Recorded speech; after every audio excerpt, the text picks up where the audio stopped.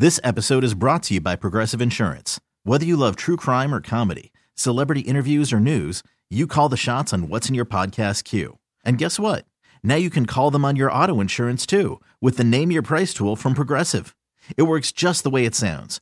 You tell Progressive how much you want to pay for car insurance, and they'll show you coverage options that fit your budget.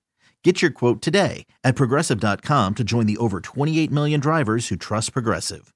Progressive Casualty Insurance Company and Affiliates.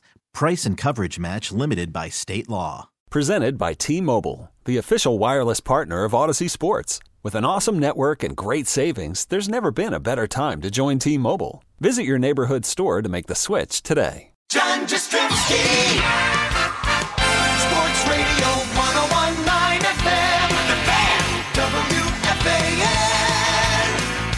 Alrighty, let's roll, baby. It is 10:26 here on this Friday evening. It is JJ After Dark, John Jastrzemski. We're guiding you through the next 3.5 hours right here on The Fan. Get aboard at 877-337-6666. We welcome in one of my favorite golf partners, the great Paul Rosenberg, who is with us across the way, figuratively, of course, on the other side of the glass. Considering I'm doing the show from the apartment in Brooklyn, but you get my drift. Bobby Usler, Mr. Maddie's got the update at the top of every hour. And we are with you right up until 2 o'clock. Extra hour tonight.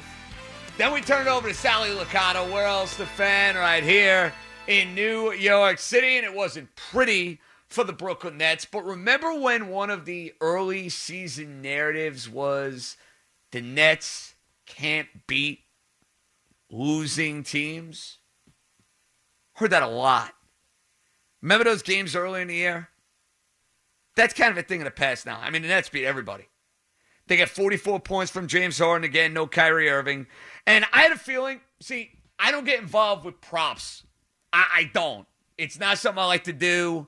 I know Rosie will dabble from time to time. I know when we have Jared Smith and Ariel Epstein, they love telling you about all the props in the NFL and whatever. It's just not for me. It's not my cup of tea. To each his own, to each your own, you know. No shame in that. But if I were doing like a gambling show today, like if I went on like You Better You Bet, I would have been all over Blake Griffin props. Because you had a sense that Steve Nash was going to play him a lot against his former team, that they were going to try to get him the ball, and that they were going to try to get him going. And he had a productive game. 5 of 8 from the field, 2 of 2 from 3, 17 points. Played well. That's basically the most you can expect out of Blake Griffin at this stage in his career. And it's amazing what Blake Griffin has kind of morphed into over the last few years and the way his body has betrayed him in many different ways. But listen, I think he came to the Brooklyn Nets beyond just the beautiful real estate that is, you know, around Brooklyn Bridge Park and around the Barclays Center and Park Slope. No, I think he likes a good cup of coffee. I think he likes a good meal. But I think more importantly, Blake Griffin want to go and win an NBA championship and believes that here in Brooklyn he has a chance to do so. So if Blake in a playoff game or two can give you a moment like that, it's going to be worth bringing him in for the veterans minimum. Now, the big news of the day, and I have to admit, I'm waking up, minding my own business, was actually looking at apartments, so I didn't even have my phone on me. It was in my pocket. I wasn't paying attention. I get a call. Walking out of the apartment. Did you see what the Dolphins did? And I was like, no, I didn't. I haven't been on Twitter. I haven't been on social media. I have no idea what's going on. And it's around 11:45, 12 o'clock in the afternoon. So I go and I take a look on Twitter. And I see the Miami Dolphins and the San Francisco 49ers make a trade involving the 3rd pick, the 12th pick, the Dolphins picking up multiple ones and a 3rd-round pick, and I'm all sorts of giddy. I didn't have a particular player in mind for Miami with the 3rd pick in the draft. I'm always about the idea of accumulating as many assets as possible, especially on a team that drafted a quarterback last year. Dolphins weren't going to be in on Fields. Dolphins weren't going to be in on Mac Jones. So I said, great.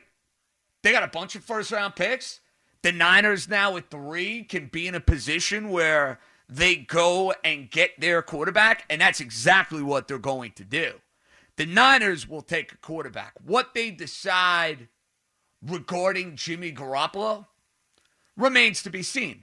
They could give this quarterback a redshirt year, let Garoppolo play. If they're doing well, he waits. If they're doing poorly, you put the young quarterback in. You got options. I don't kind of see the path, at least yet, for 2021 of Jimmy Garoppolo finding his way to New England. Like, I feel like that was the narrative that was cooking all over the place. Oh, Jimmy G's going to New England. It makes too much sense. I don't see it that way. I think they're going to hold on to him for this year. I think long-term it means that Jimmy G's days as a 49er are probably numbered. So it happens when you go and take a quarterback at 3. But the Niners and John Lynch and Kyle Shanahan were going to be aggressive. They were super, super aggressive. But the wheeling and dealing didn't stop there. Because the Dolphins basically decided that, you know what? We are going to be NFL day traders. That's what we're going to do today, folks. We are going to be NFL day traders and basically play the draft market like you're playing the stock market. They make that terrific deal with the Niners. They get all these picks in return. But they're kind of in a position where they're saying, okay, we want to go and get a playmaker, I think, or maybe an offensive tackle at the top half of this draft. And we don't feel great about staying at 12. They call the Philadelphia Eagles. And basically what happens is the Dolphins and the Eagles swap picks. The Dolphins go from 12 back to 6. They swap another pick. They give Philadelphia a future first-round pick. And basically Miami, long story short, not to confuse anybody who's out there listening saying, what the hell is JJ talking about? Do I need to take notes and jot down things to try to make sense of all this NFL wheeling and dealing? No, you don't have to do anything of the sort. Here's what it boils down to. The Dolphins got an additional first-round pick and a third-round pick to move down 3 spots. That's genius front office maneuvering. No other way around it. It's absolutely genius. And I've been very complimentary of what Chris Grier has done over the last few years. And think about what they turned that Laramie Tunsil pick into. The pick they made a couple of years ago. They basically turned that sucker into 4 first-round picks. That is insanity for a tackle. And I like Tunsil. I think he's good. I think he's really good. As he said to Grier when he got traded, he said, man, I made that trade for me too. And I'm giddy because my Dolphins, 2 first-round picks, 2 second-round picks, and a third-round pick. Next year, first-round pick from the Niners. Now, they swapped. Remember, Dolphins and Niners swap first next year. So I'll be rooting like crazy against the Niners. Full disclosure. Second-round pick, 2 third-round picks. 2023, first-round pick from San Fran, second and a third. That's how you build a team, folks. I'm not saying it's a guarantee it's going to work. I'm not guaranteeing that Tua is going to be, the top 3 or 5 quarterback in the sport. I like his chances to be successful with the way they're putting the pieces and everything around them. It's fantastic. Absolutely fantastic.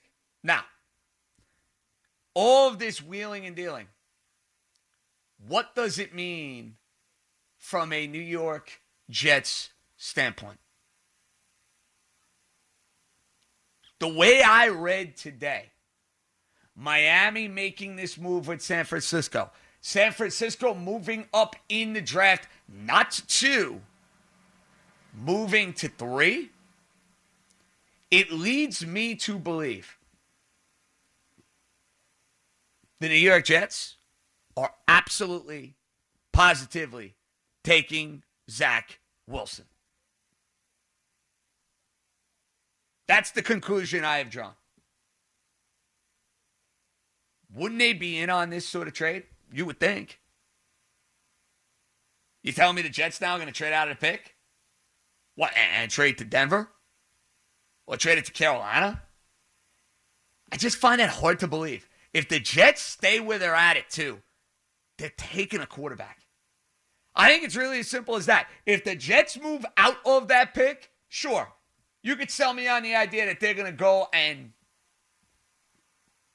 play Sam Darnold for another year.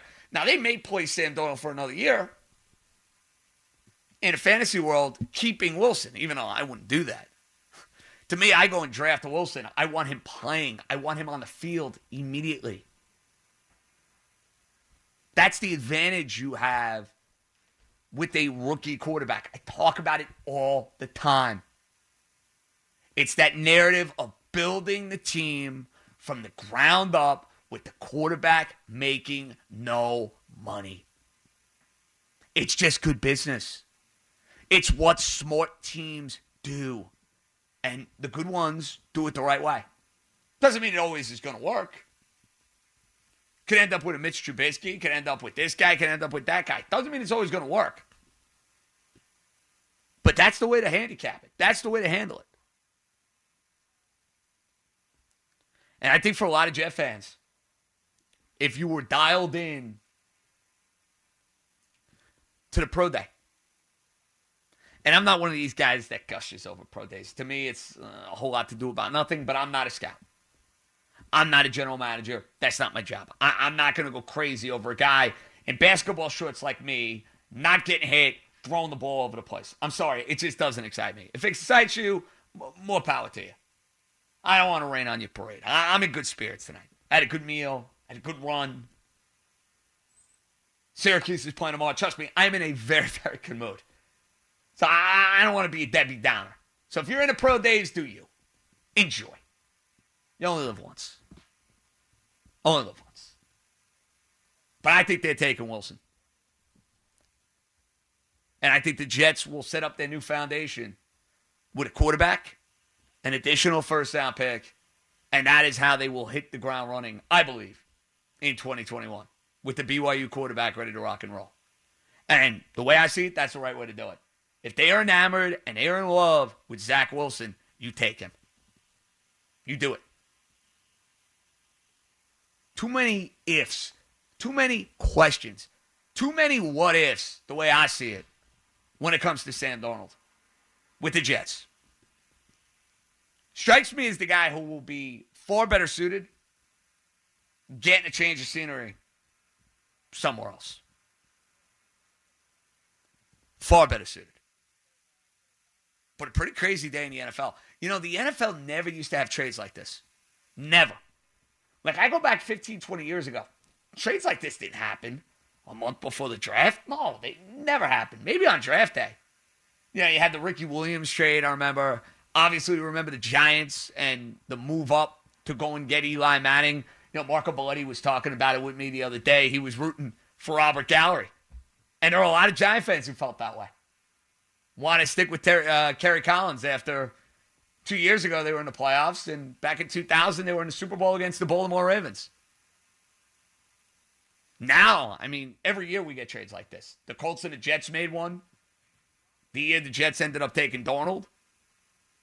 The Rams, I want to say, and the Eagles, I want to say, made similar moves with Jared Goff and Carson Wentz. It's like March Madness in the NFL. We needed it. I mean, we don't have NCAA tournament games today. So we needed a little March Madness. We got it. I love what the Dolphins did. The Niners are taking a quarterback. Garoppolo, he's not going back to New England. And last but not least, I think Zach Wilson's going to be a New York Jet. Okay, picture this. It's Friday afternoon when a thought hits you. I can waste another weekend doing the same old whatever, or I can conquer it. I can hop into my all-new Hyundai Santa Fe and hit the road. Any road. The steeper, the better. Because my all-new Santa Fe is available with H-Track all-wheel drive, so I can hit the trail without a worry in the world. Heck, with 3 rows and best-in-class rear cargo space, I can pack the whole family in with all our gear. We've got available dual wireless charging for our phones, so we'll never lose touch with civilization, and we won't lose touch with the primordial power of Mother Earth. So which is it? Waste the weekend or do something a little more epic? And conquer it in the all-new Hyundai Santa Fe. Visit HyundaiUSA.com or call 562-314-4603 for more details. Hyundai, there's joy in every journey. This episode is brought to you by Progressive Insurance. Whether you love true crime or comedy, celebrity interviews or news, you call the shots on what's in your podcast queue. And guess what?